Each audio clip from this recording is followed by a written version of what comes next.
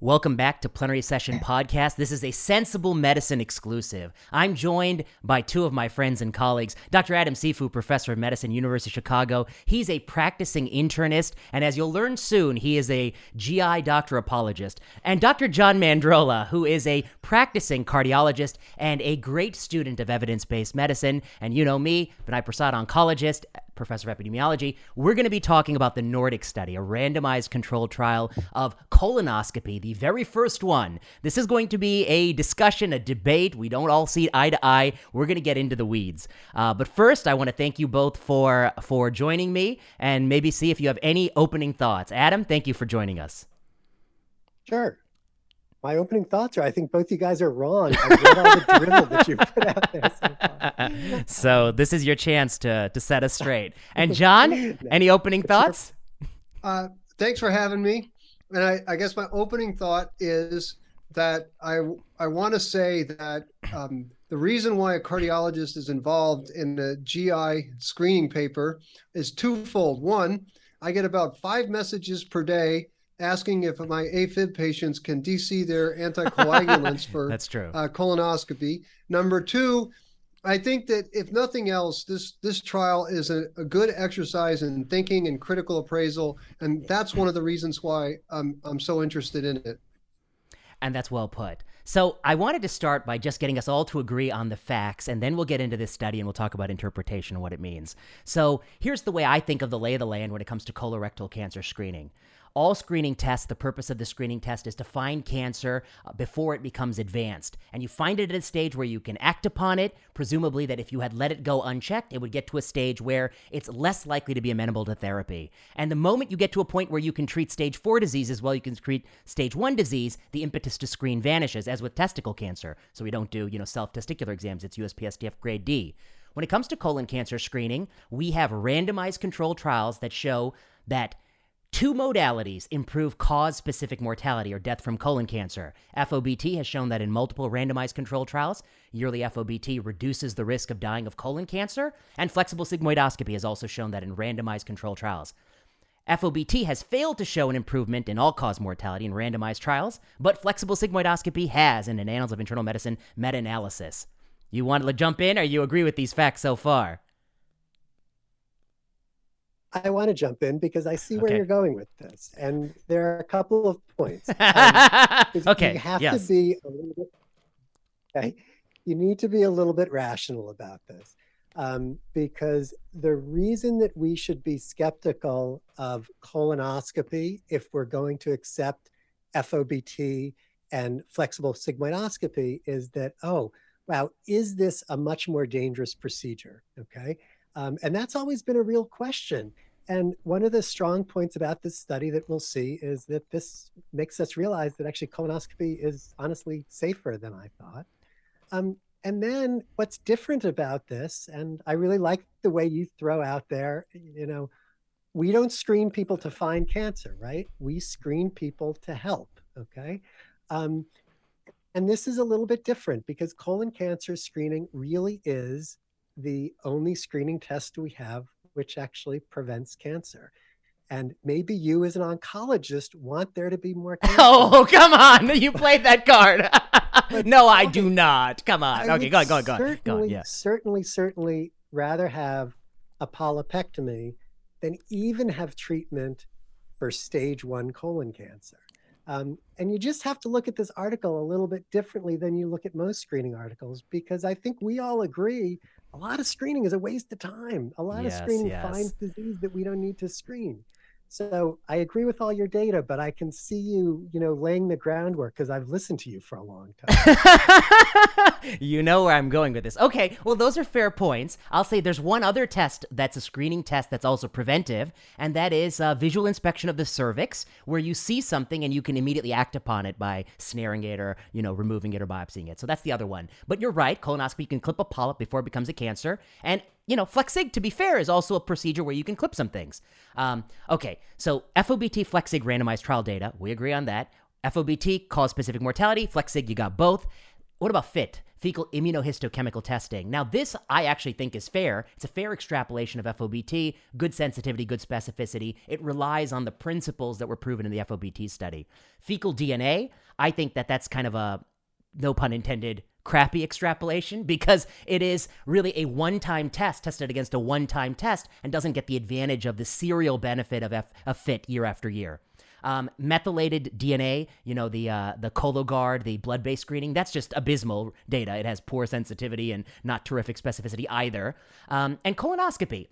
Colonoscopy is very logical. It's at least a flexible sigmoidoscopy, which we'll argue a little bit about because I have a little argument there that it's not a flexible sigmoidoscopy. It's different. But it's at least a flexible sigmoidoscopy in the sense that you see all the same territory. But to be fair, it has never shown a benefit in any randomized trial. It's never been tested in a randomized trial. This is the very first one, Nordic. Adam? So can I just ask Yes. you why you would argue that colonoscopy would be worse than flexible sigmoidoscopy? Ah, okay. You're cutting right to the chase. Here's my argument, okay? In this study, and I don't want to hear about this study. No, I no, actually want to hear sort of bioplausibility. yes. Why would visualizing a third of the colon be less good than visualizing the entire colon? Ah, good. So I will argue that you shouldn't think about it one-to-one, one colon to one colon. You should think about it population to population. In FlexSig randomized trials, we get 55 to 80% compliance. In this study, you get 42. That's because nobody wants to do colonoscopy. If you offered FlexSig as a population program, you're going to bump it up 10, maybe 15 percentage points. It's more palatable. And so think about the person on the margin who wouldn't have been screened if only given a colo, but would have been screened had he gotten a FlexSig. And that might be the difference between the very positive results in FlexSig trials and this study. That's my argument. What do you say? I say that's a lot of hand waving. Oh, come on! No, I'll tell That's a you, good because- argument. Go on. No, it's an Okay, okay. argument, and I'll Okay. accept it as an argument. And it's not completely spurious. I think that makes sense. Okay.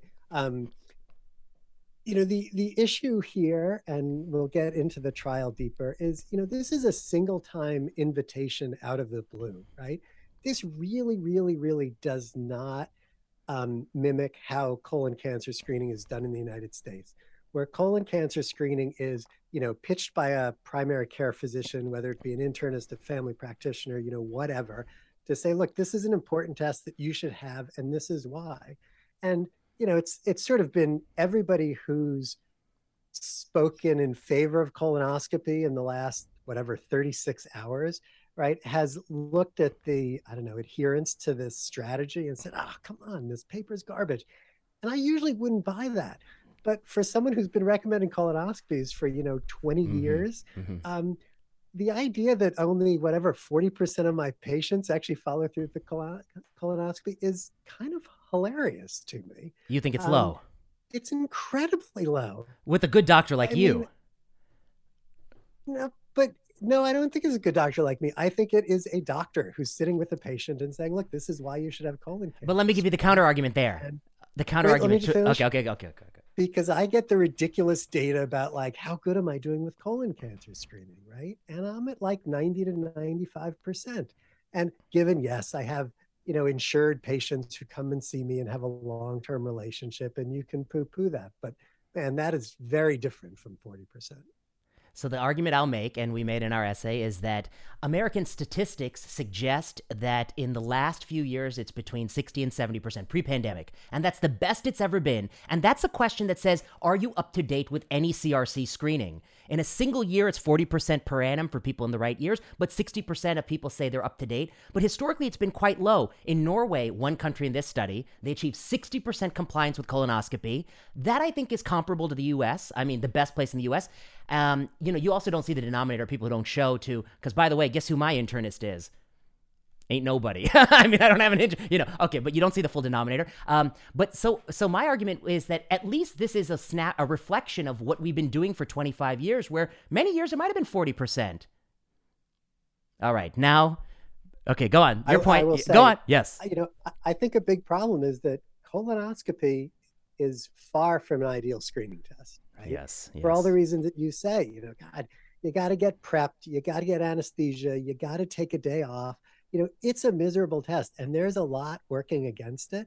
And we could do better. I think the question, though, reading this study is, right now in 2022, is this a good test? And I'll argue that it is. But let me, one question for you, and then we'll let John tell us about the study, because he hasn't had a chance to say anything. He's just watching us fight at each other like we used to do, and no one would see us. Okay, my question for you is this. Wouldn't it be better if the United States USPSTF said the following: we recommend everyone should get flexible sigmoidoscopy above the age of 50. Why? Because we have the best data for that, and we know compliance is going to be good, and will be comparable to Norway, Israel, Canada. Many other nations do that. But instead, in the United States, the USPSTF says any screening is better than no screening, so that they allow the GI doctor to find that $1,000 bill in the cecum, which is what they go for. The little forceps, they grab that $1,000 bill and they yoink it out of the cecum. That's why they like it. But it also, their USPS, it erodes FlexSig in two ways. Pushes people to colo, many whom will be discouraged from it. Many doctors don't even offer FlexSig as a choice. It's not even a choice in a lot of places. And even though I don't want to drink that bottle of Go Lightly. And then the other way it erodes it is a lot of people go to the blood-based and these things that hardly work at all. So my question to you is wouldn't it be better if the recommendation was FlexSig instead of this? No, I think that you did not convince me that, that if you had the choice between a FlexSig and a colonoscopy, I think a colonoscopy is a better test. And I think the way things actually work in the real world is a doctor says, you should have a colonoscopy. It's the best test. And the patient who says, I really don't want to do it. Then you say, okay, you should have the second or third best test. And I got to say, when I discuss this with patients, people don't default to sigmoidoscopy, because as much as people say, oh, the test isn't so bad, it's the prep. Actually, it's sort of the idea of having an endoscope and actually having a sigmoidoscope when you're wide awake is a whole lot worse for some people than having a colonoscope. So when my patients refuse colonoscopy, I generally end up with fit testing for them, because that's what they're going to accept. Well, if I had to lower my N95 mask, then no sedation for me. That's the...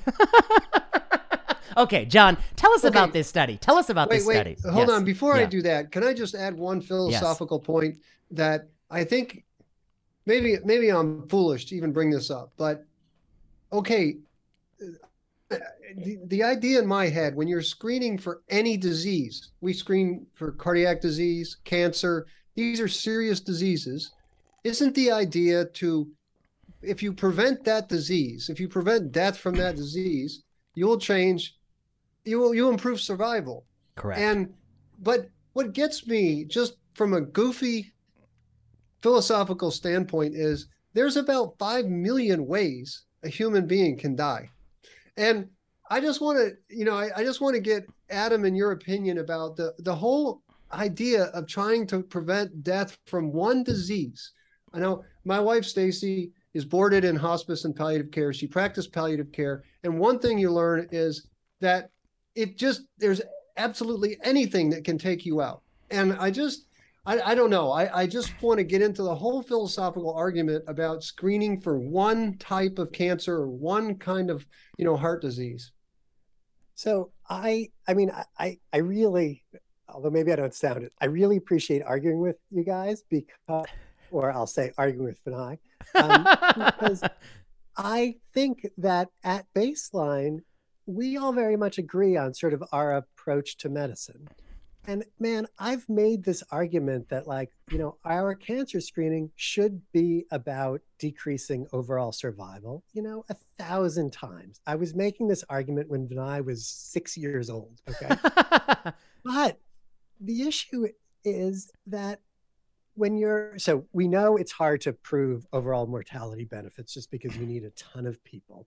And I'm sort of willing to say, look, if we're truly decreasing disease-specific mortality, and I don't think we're harming people, I'm okay with that, because I think overall we're going to have a benefit if we do this for enough people. Now, I don't think that's necessarily the case for prostate cancer, where I think, we lower prostate cancer mortality, but I'm not really sure that we lower overall mortality. I'm not even sure about this when we talk about breast cancer screening, because of how complicated mammography is. I think one of the things that this paper really adds is that, look, here's a test which is decreasing the amount of colon cancer we're seeing, okay? And it is truly doing that with basically no harm.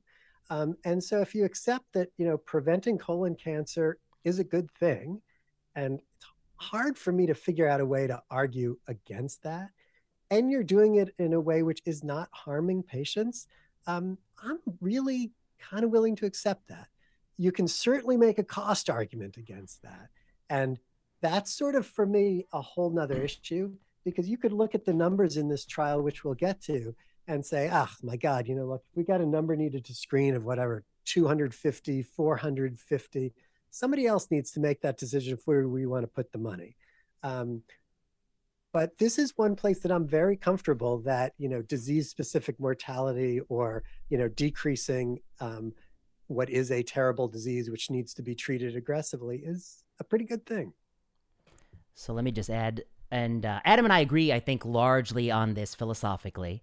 And I do like this test, endoscopy. By that I mean flexing. No, but I like the idea that you clip the polyps. Okay, we're going to get into the right and left side and things like that.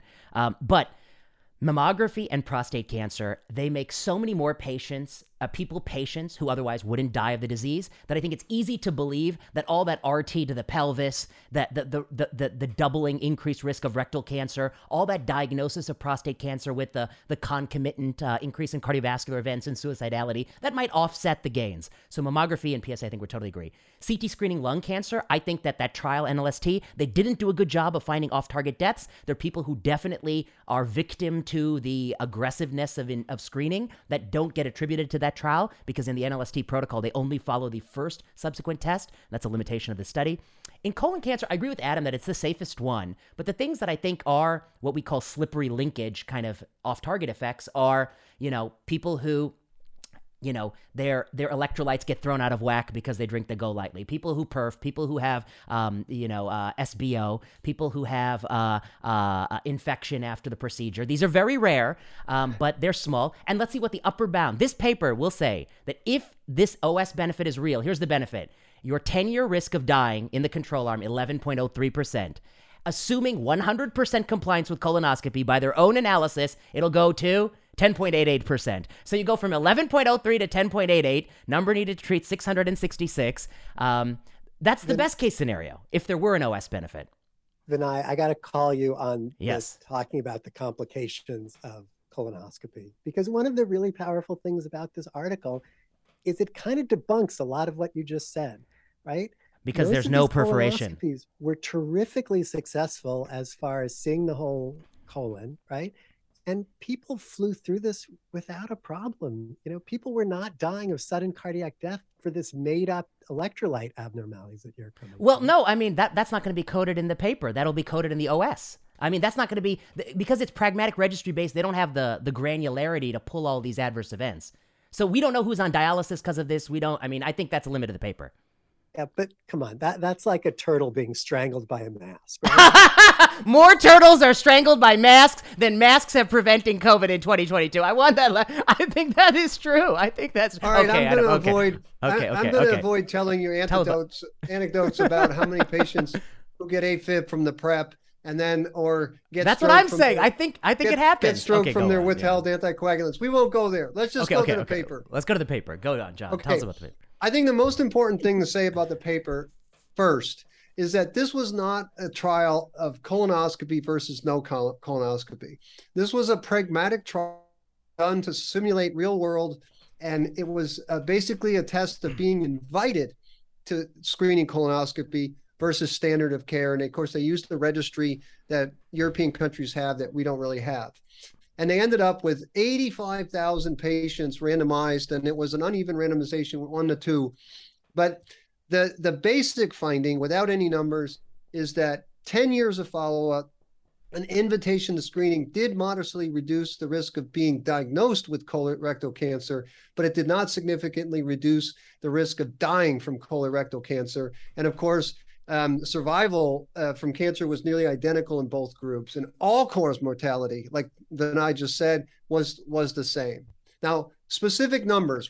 This is important because it gets into the y-axis, and you can see the picture that we showed on the Substack. Really, there's differing y-axes. But anyways, the chance of getting diagnosed with colorectal cancer was only 0.98% in the invited group versus 1.2% in the usual care group.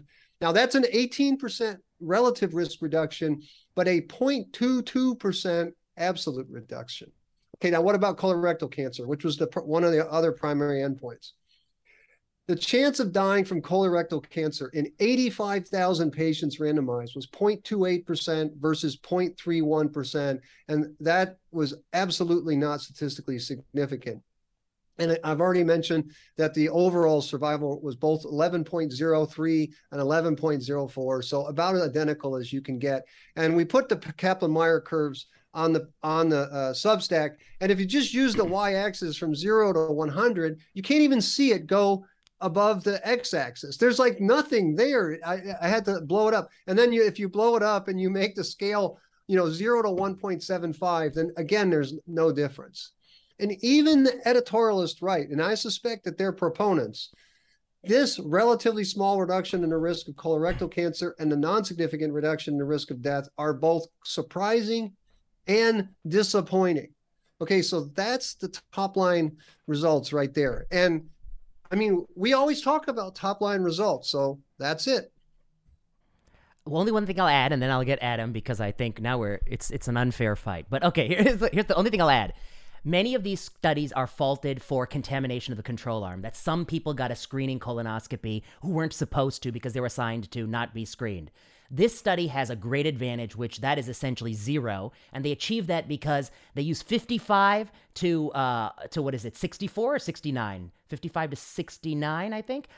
They don't use 50 to 55 because they want to stagger it from population screening programs in these countries so that they can really achieve a clean control group. Because I remember after PLCO prostate, everyone said, oh, that one PSA, that undid, that's why, there's no benefit, et cetera. So that doesn't apply here. And then the other difference is I saw some people say that, well, they shouldn't even get diagnostic colos on the control arm.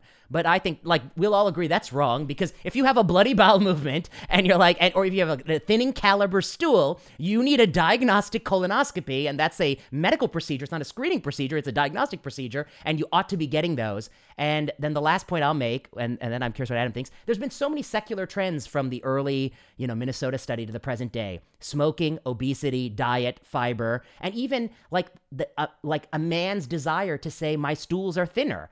That's, we have, from our parents' generation to our generation, all these things are moving parts. And the more people are willing to admit I have blood in my stool, the better adjuvant therapy gets, the better surgical resection gets, the upper bound benefit of colorectal cancer on death, and you're going to say at least it prevents you from getting the surgery in the first place, but on death is going to get smaller and smaller and smaller with time. All right, Adam, save these GI doctors. The PLCO study yes. was a great example. Yes. And that study was flawed because so many people in the control group were screened for prostate cancer. Just once. Sorry? Just once, though. Just once. Just once. Okay, just one. This, I would argue, is the same, but the difficulty is not that people in the control group were being screened. It's that so many people in the intervention group were not being screened at all, right? I think this is a place that the per protocol analysis is really important. And you're smiling because you're like, oh, per protocol analysis, I'm going to talk about how these groups are different. Do you think that, and I'll let you talk through why you think that looking at the we always say intention to treat, intention to screen is important because it maintains randomization and it looks more like, reality. Okay. It's really hard for me to not chuckle at people who tell me that people who accepted the invitation to get colon cancer screening are so different from the people as far as their risk for colon cancer, right? From those who didn't. That's quite a stretch. And also in this case, my argument, I think it's probably where I hope we're going to agree, is that I'll buy the numbers that if 40% of people in a population get screened for colon cancer, and all we do, is decrease the number of colon cancer, whatever, 1 in 455 or 1 in 263, if you're looking at the intention to screen or the per protocol, that's crappy. But I think the per protocol is important because I'm arguing that, colonoscopy is a good test if your patients can get it. And that's why sort of reading this study as a physician, am I going to stop recommending this? Like, no way, because I've been recommending screening tests that I don't believe in, that have number needed to screen of, 1,500. Yeah. We should Okay. should talk about this whole business because we kind of skipped over. Yeah, there, yeah. But The per protocol. What Adam's getting at is that this wasn't, like I said, it wasn't a trial of colonoscopy versus no colonoscopy. If you were randomized to be invited, you had to then decide to get it. And only 42% of those in the invited arm got the colonoscopy, which means more than half didn't. In the colonoscopy arm didn't get the procedure. So it would be like a procedure trial where more than half didn't get the procedure. Well, okay. Yes. But so intuitively, everybody will say, and we've said this in the AF ablation world because this comes up in our one of our major AF ablation trials called Cabana, and the thought is that you can't benefit from a colonoscopy or any procedure if you didn't have it. So then, number one, I want you to talk about this whole notion of staying in the arm that you were randomized to, and then I think we should talk about what the authors did to try and sort of satisfy that comparison between colonoscopy and no colonoscopy. Okay, so this is a fun discussion because it's broader than this. Intention to treat versus per protocol in a randomized controlled trial, and it's different if it's superiority versus non-inferiority, where I think there's a whole nother can of worms. For the sake of this argument, we'll put aside the non-inferiority discussion, which I think is more relevant for like apixaban versus Coumadin, etc. The other thing to say is every single randomized trial of an intervention is typically short of 100% compliance. Even chemo, it's like 99, but not 100. And it's normal for randomized trials of healthier people screening broader population level interventions to have a lower compliance. I think that just goes hand in hand. The Bangladesh cluster randomized trial of masking had a 40% compliance in one arm and a 10% in the other arm. And here we're talking 42-0 basically. And I think PLCO even was like, whatever. There's some 100% contamination at least once, but a higher rate of people doing it more yearly in the prostate study. So what is the purpose of randomization? It's to equilibrate known and unknown confounders to randomize people so you don't know, but on average you'll get the same outcome distribution. And the way to analyze a randomized trial, a superiority study, is intention to treat based on, we know these outcome distributions would be the same. Having intended for these people to get therapy X, did it yield a benefit? And to some degree, this trial asks the question as to, should these nations launch a population colonoscopy screening program through the mail, knowing that some people ain't going to do it? It's really testing that question, what should a nation do kind of question. Maybe not what should an individual do, which we can come back to. Can I just add to that? Because yes. This actually support your point. Yeah. It's really also not a trial of colon cancer screening, in general, right? Yes, right. Because most of us would say, as you pointed out to begin with, we know that some colon cancer screening works. And if you are really trying to say, does colonoscopy, is colonoscopy better, you would have randomized these people to fecal occult blood testing versus colonoscopy, or sigmoidoscopy versus colonoscopy. That's not the question that was asked, and that's not the question they would have. And there's two ongoing studies that ask just that question. David Lieberman, FOBT versus colon in the VA system, and Doug Robertson, the editorialist, is running the FIT versus colonoscopy randomized trial, so that will shed clarity. Okay, here's my argument about per protocol. Once you do a randomized control trial, you don't really know what it was about someone that made them compliant with colonoscopy. They may be richer, they may be poorer, they may be more worried about colon cancer because their uncle had it. They may actually be at higher risk too. They may be more likely to eat quinoa and granola, they may be less likely to. You don't know these things.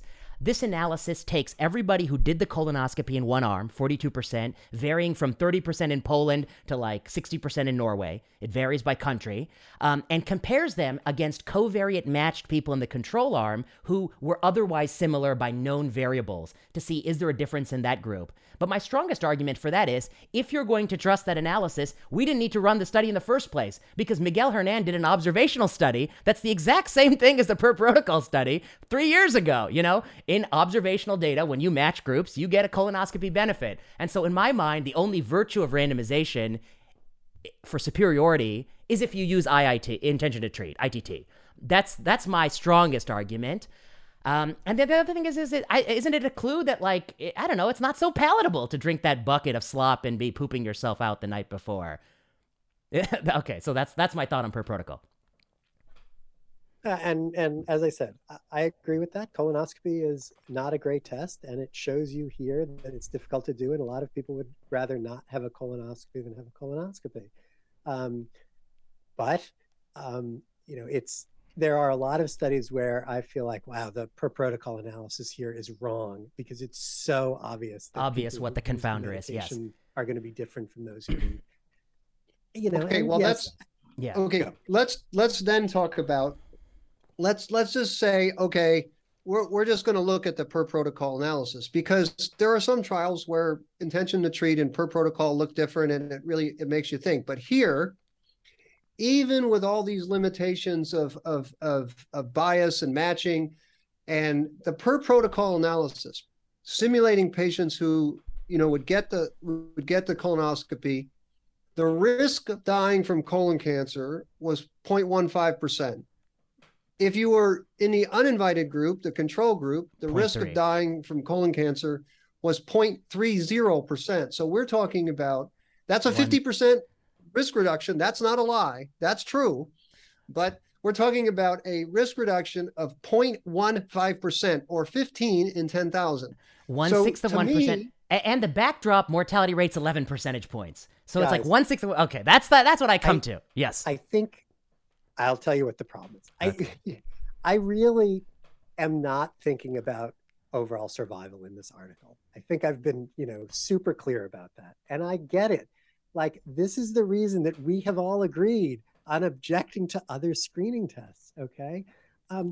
But boy, you know, something that prevents cancer, if we're going for these per protocol numbers with a number needed to screen of 263, and maybe because you guys are subspecialists and you deal with sick people and you think that everybody you treat, you help, you know, this is an incredible number. And the idea that, you know, like 263 people, you know, I've got a practice of 1,000 people, right? Like, I'm going to do this 4 times. That's a lot of colon cancer to prevent. And I go into this, I got to say, as a believer, because in 25 years of practicing, I've had people die of colon cancer. They've been the people who have declined their colonoscopy. Have I ever had someone who's gotten colon cancer who's had their colonoscopy as recommended? No. And this finally sort of supports, you know, my anecdotal data and what I see in clinic. But Adam, all those arguments will apply to the PSA too, though, would it not? I don't think so, because I think the PSA is a dangerous test. You know, I think what happens to that is we take people who do not have cancer and then we operate on them. We give them XRT. We make them impotent. You know, we give them incontinence. We kill people that way. We don't do that with this test. Well, wait a second, Adam. Hold on a second. Okay, I see. Hold on. You said 240. If the risk reduction is 0.15% in the per protocol, best case scenario, in colorectal cancer, it's over 600, 666. 667, so, yeah. And, okay, I know I'm going to get in trouble by even saying this, but with that kind of absolute risk reduction, in the best case scenario, a biased estimate, I mean, how much Medicare dollars, how much are we willing to pay so this is for the part where 0.15% risk reduction? And I know, you know, we should never consider dollars, but come on. I mean, this is crazy how much money is spent for that much. If you just turn it into chlorthalidone, Adam, you get that number down to 100. Just turn it into chlorthalidone, or even lower. Okay, go on. What do you say? Yes. So the numbers I'm using are the colon cancer prevention article. I see. Yeah. Argument, the incident not cases. the overall survival. Okay. You know, but colorectal cancer death is really the only measure I think that's important. So we disagree on that, because I, you know, would rather have a colonoscopy with a polypectomy than be diagnosed with stage 1 colon cancer and need a hemicolectomy. I know, but I agree with I agree with that. That if that were okay, yes, but I think That could be directly measured in a randomized control trial. Rates of hemicolectomy, colectomy, polypectomy that was not fully done, which led to referral hemicolectomy or referral, a snip of the colon, and health-related quality of life. And so I'm a big supporter that if you showed me an improvement in those endpoints in the absence of death, I would sign up for it too. But I guess what I am skeptical of is we're assuming facts not in question, because I don't know for sure that they end up with fewer hemicolectomies or, days in the operative room.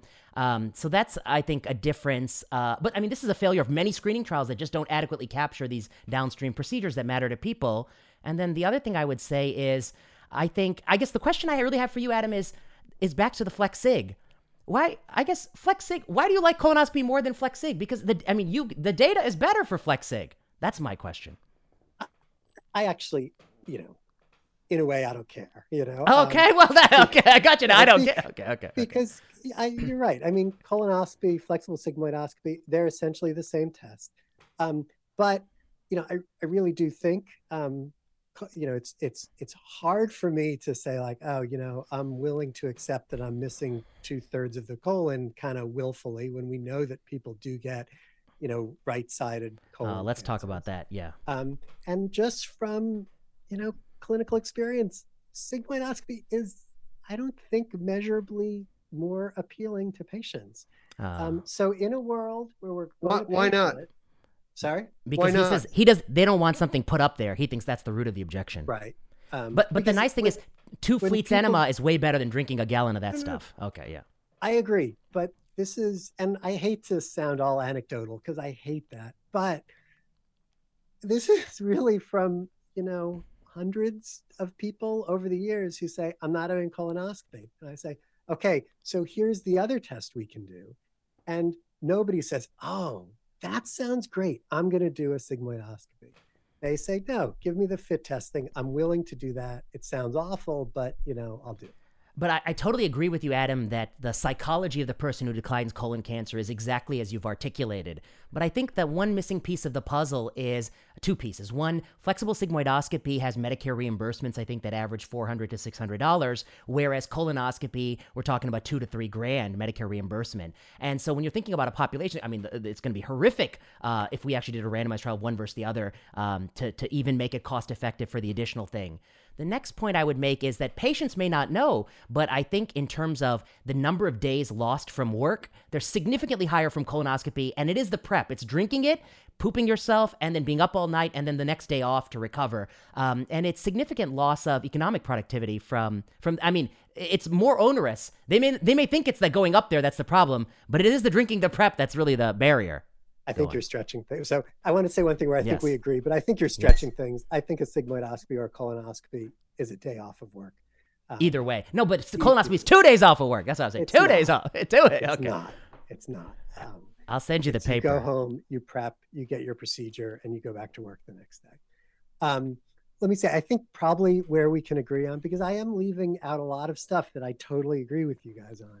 But if what you're looking at is your patients in clinic who you're seeing, okay, and you accept that, okay, 90% of the patients who you say should have a colonoscopy have a colonoscopy, and we're not thinking about money because we're dealing with an individual patient in the office, which we do as doctors, right? Mm-hmm.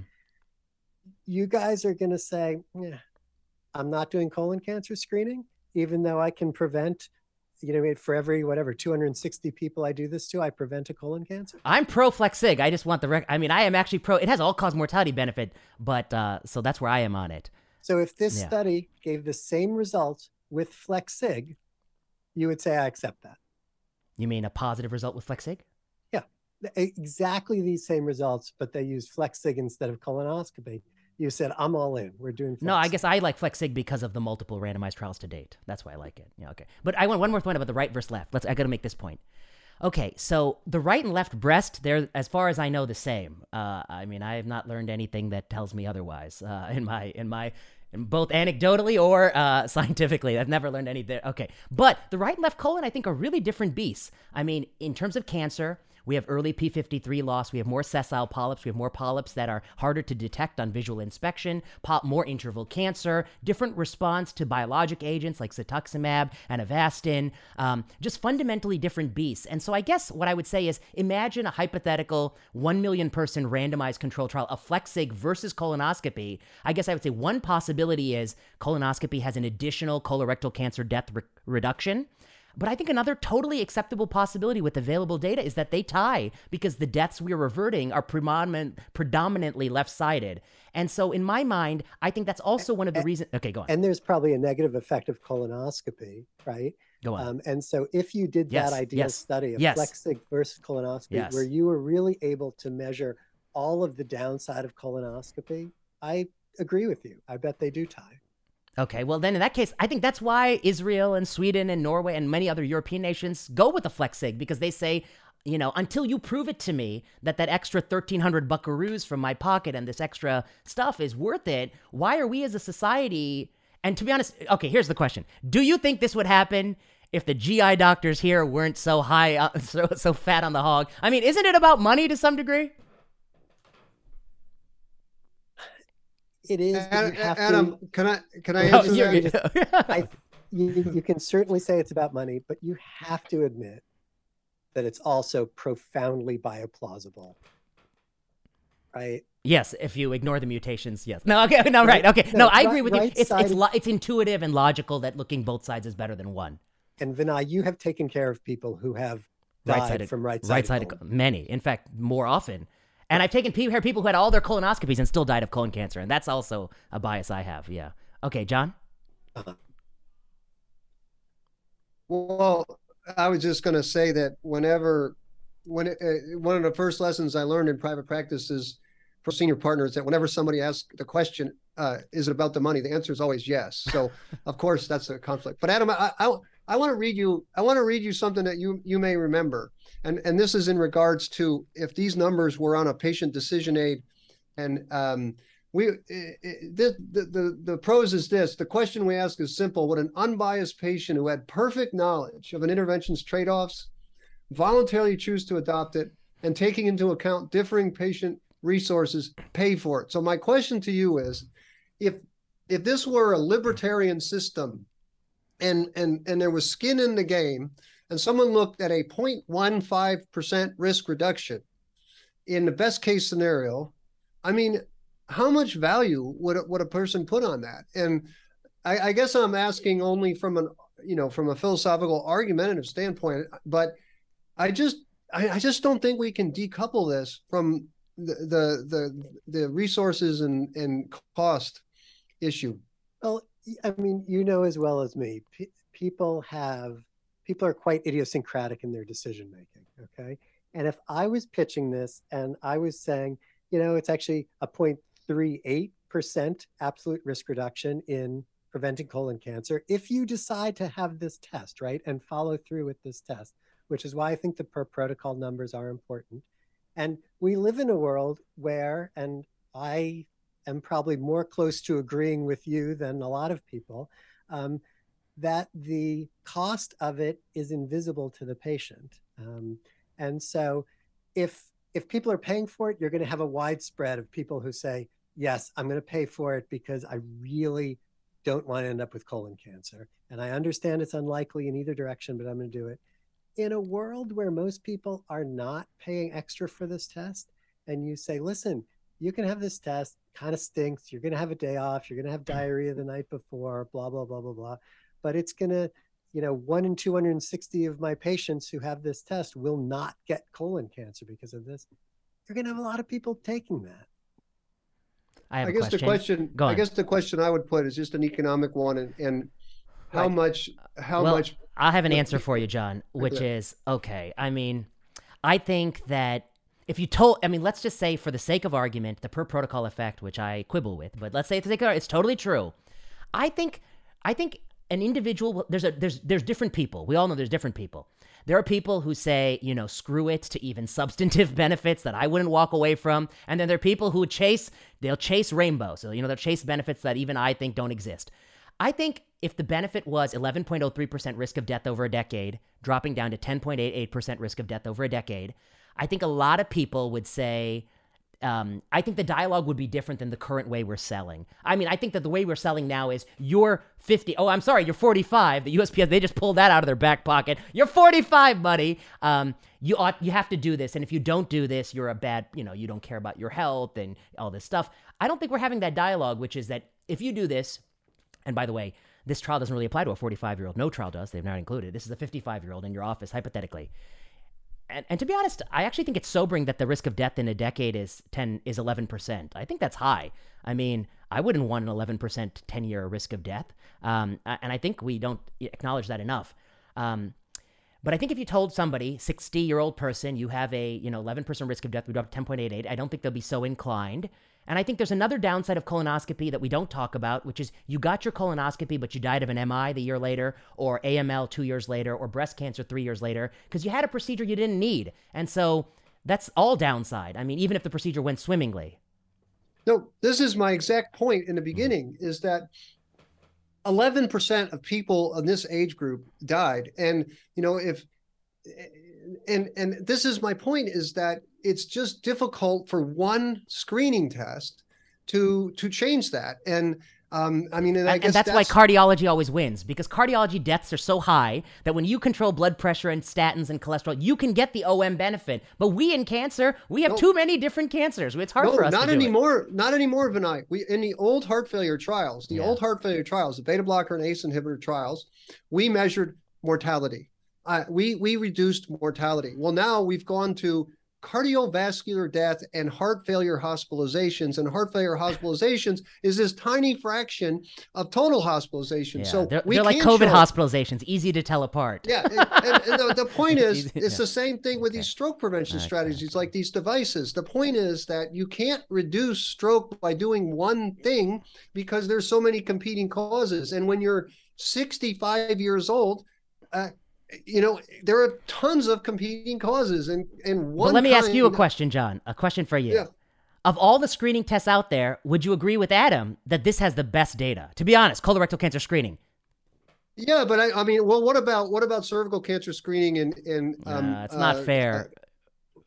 Okay, but other than that, okay, but I'll tell you why it's not fair. I guess it's not fair because many of the push for cervical cancer screening predate a lot of the efforts for randomization. We do have one very good done study, the SHAS-3 study, JNCI 2009, for visual inspection of the cervix. But cervical cancer screening, I think, is good. But if anything, I think we're learning we're doing a little bit too much of it, and they're backing down and being a little bit less aggressive. But okay, let's put that aside. Mammo, PSA, colonoscopy, or CT lung. If you got to pick one. Well, I think the colon cancer screening is the best. And okay, that's what I think too. Okay, all right, fine. Yeah.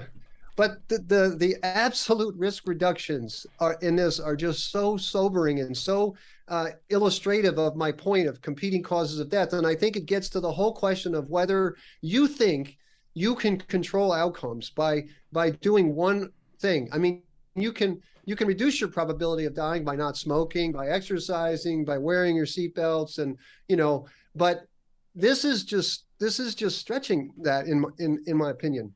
But John, you just made the argument, right, that we're not talking about one thing, right? You're talking about you go to the doctor at 50 and you get a lot of things, right? You get a whole bunch of vaccines to decrease your risk. You get a whole bunch of screening tests to decrease your risk. And we're seeing small benefits of all of those, right? And the hope is that overall that helps. I think this is where you kind of you got to tread lightly between minimalism and nihilism, right? No, it's not nihilism, Adam, because when I see a 95-year-old in the hospital and the nurse says, hey, Mandrola, this patient hasn't seen a doctor in 40 years, there's a part of my brain that says that may be why they're 95. You some truth to that. Because that is a best I'm not example of discounting. selection bias. That's called a per protocol analysis, Adam. It's a per protocol. Among 95-year-olds, the per protocol. I just think that I think that I have this philosophy that medicine excels. We're taking care of sick people. That's what we excel at. We all agree that, John. People were asking for our help. Yes, of You know, course. That's what it's we're just- always good at taking I was going to symptoms. say, Yeah. don't finish because you'll insult us.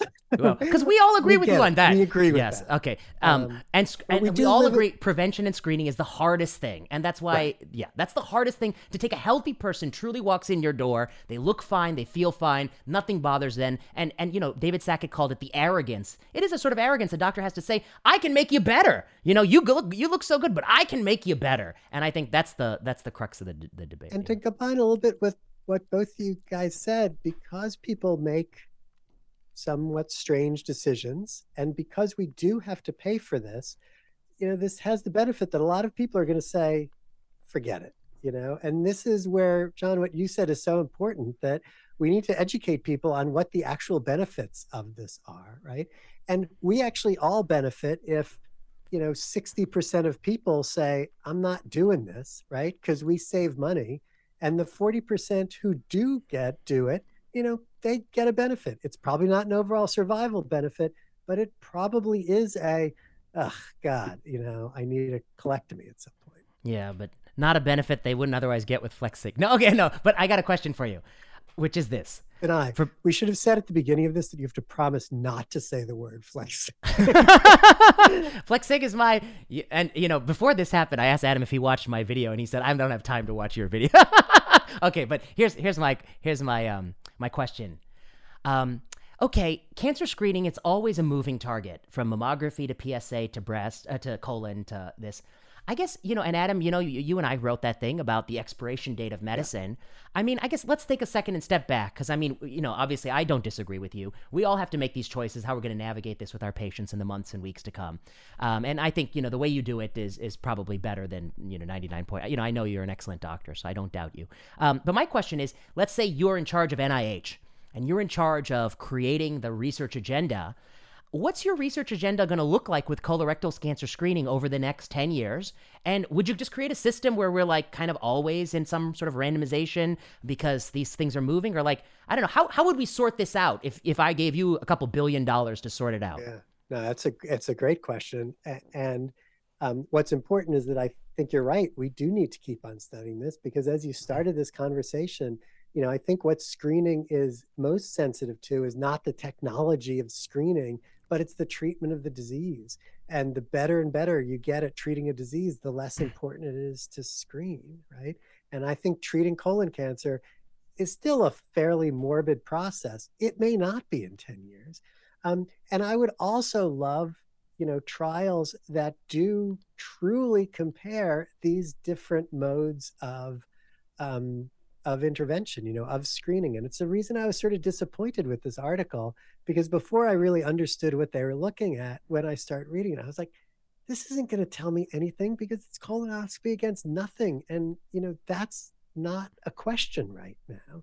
You know, maybe it should be, to John's point, but living in reality.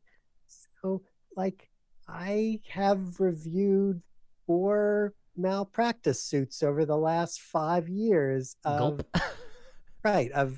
people with colon cancer because they weren't screened. Okay, you got a long argument to make before we give up all colon cancer screening. Here's a hypothetical trial. But so I really like your trials of like, look, you know, everybody I see, you know, gets randomized to FIT testing, FlexSig, colonoscopy, and that trial gets repeated every 5 years as the technology of the screening and our treatment improves. Adam, I couldn't disagree more with that trial, because let me use the example of heart failure. When I started, well, a little bit after I started, we put preventive defibrillators in people who had heart failure and due to non-ischemic causes, no blockage. This was 1946 or 47? Yeah, exactly. So in those days, there was clear benefit of putting a defibrillator in a patient with heart failure that didn't have coronary disease. Okay, what's happened is just as Vinay said, there's temporal trends. And the heart failure authors have published this. They've actually published it in New England, that the risk of sudden death in heart failure has gone down because we've gotten better at things. Right. So as treatment got better, as air pollution's gotten better, as trans fats have gone down, sudden death has gone down. Now, the Danish Danish investigators did a trial comparing defibrillators to no defibrillators, which would have been unethical 15 years ago, and there wasn't a shred of difference. So because the disease state has improved, it makes it more important, I think, to have a no treatment arm when you're talking about preventive therapy. So John, here's a hypothetical trial. 3 arms. Okay, arm 1, you do exactly what Adam says, which is that everyone's advised to, you ought to get a colonoscopy, and if that's a deal breaker, we'll meet you where you are, FlexSig or FIT. And by the way, I like how Adam's not reaching for that worthless blood test, okay. So that's Adam's arm, that's Adam's practice. That's one arm. The other arm is you offer everyone a FlexSig. And if they decline that, they can get a FIT. Obviously they're probably not going to want to get a colonoscopy if they decline a FlexSig. That's the second arm. And then you're saying that you still have equipoise for a third arm of really doing nothing. And that you want like an arm where, but there'll be some contamination. This is U.S. In the U.S., you're not going to run a trial that ain't contaminated in the U.S. It'll be contaminated. Okay, fine, but it's pragmatic, and then you have a DSMB look at it early, and if there's any signal, then what's your primary endpoint? You close that arm. My primary endpoint is colorectal cancer death. Okay, because that's what about all cause death? Yeah, exactly. Okay. I mean, the reason to get screened for cancer is because cancer is scary. It's the same reason why people do coronary artery calcium scans, because they're scared of dying of heart disease. They're not scared of having an MI. They're scared of dying of an MI. So, John, you really don't see any difference between breast cancer screening with mammography and colon cancer screening with colonoscopy, given that one truly is a preventative test and one is truly fishing for disease. You mean a preventive test, meaning they can clip something? Clip a polyp, yeah. Yeah. Well, okay, maybe it's a little better, but it's in the same ilk. I mean, if you really wanted to be screened and you were against invasive testing, you can do fecal occult blood. Again, Adam, if this trial showed a survival benefit or a signal for survival benefit or a signal for disease specific benefit, I would be like, okay, it's a small benefit, we should do it. But this is so confirmative of the negative issue of competing causes of death. I mean, you could have a colonoscopy and be hit by a car the next day. You could have a colonoscopy and get a headache and it's a brain tumor. And I think that's one of the types of overdiagnosis that's harder to quantify, which is competing death swamping. Okay, but I have one quick question for you both. This is the last question because I know you guys are going to want to run. And everyone's so angry anyway, they want to go to the gym. Okay, here's my last question. Grail. Grail is coming. I mean, it's coming. And what is Grail? Grail is a single blood test that we're going to be, confronted with very soon. And they're going to say, and I don't think they're going to run a randomized trial power for all-cause mortality, John. I'm pretty sure they're not going to. They're going to try to offer this service. And so I guess my question is, what would you want to see before you use Grail? Grail is a single blood test that's supposed to tell you if you have a cancer, maybe pancreas, maybe colon, maybe esophagus, maybe something else. What about these new tests coming? I think John and I will agree 100% on this. That's what I was hoping for. That you have to show overall mortality benefit, because the risk of harm with that test is enormous. And the risk of financial harm with that test is enormous, right? That frightens me. And it doesn't frighten me a whole lot more than mammogram screening and prostate cancer screening. And the only reason I'm arguing with you guys on this one is that I actually think preventing disease is important and makes me give up my, worship at the altar of overall survival, which you guys clearly haven't woken up to. I have a solution for it, which is I think cancer screening trials should actually be powered for overall survival and all those procedures, all that quality of life. We need some way to capture that. And I think that's, okay. John, your thoughts? Grail? No, I agree. Again, I keep an open mind about this because, we couldn't imagine the internet before the internet. So I keep an open mind. I guess anything's possible with technology, but I am so fearful. I'm so fearful of putting people into the healthcare system and on that train who are healthy, because there's just so much danger from these cascades of care because of our risk aversion and our idea that we can control outcomes more than we can. And so I agree, Adam, totally. I would want to see I would want to see data, the downstream effects, and I would want to see some important clinical outcomes that were changed, not just diagnoses of new lesions on an X-ray or ultrasound. You know, it's interesting. I guess this was a good discussion, and I'm glad Adam gave a strong defense of a dying practice. No, a strong defense of colonoscopy, because I think Adam is probably, if anything, the tamest of the people out there. I mean, I looked at what the comments are. Many people believe colonoscopy unequivocally, is the preferred option, and that you'd be crazy not to do it. And so I am glad you defended it. Like everything, we'll know more in 5 years. There's at least 3 more studies. There's the Swedish study, which unfortunately, you think 42% was bad, but that Swedish study, I hear they ain't even getting to 42. Then the Doug Robertson and then the David Lieberman study are pretty good. I had thought one would read out by now, but it hasn't read out yet. These debates are fun. You got to admit one thing, that we didn't have to say COVID, and that's fun. It's nice to talk about medicine. I did throw out the mask and the turtle issue. And listeners should know that that's because I had a Substack post with a photograph, and the photograph was of a surgical mask strangling a turtle, and the piece was about how we don't need to mask in lobbies and hallways. And by the way, the CDC changed, to my point of view.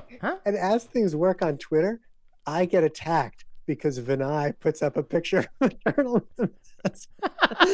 They're like, how could you tweet this link? And this turtle being strangled. But, I will say, I stand by it. More turtles will be strangled ultimately than cases of COVID-19 averted. All right, gentlemen, any closing thoughts? Last thoughts? It was a real pleasure. Great discussion, cost effectiveness per protocol, ITT. These are classic epidemiology concepts. There's ultimately no single answer with one single trial, so we'll have to stay tuned. All right. Great seeing you guys. Great to see you. This will be up soon. All right, great to see you all. People should check out Sensible Medicine. It's an excellent Substack. Both these gentlemen write for it, and many others. So thank you.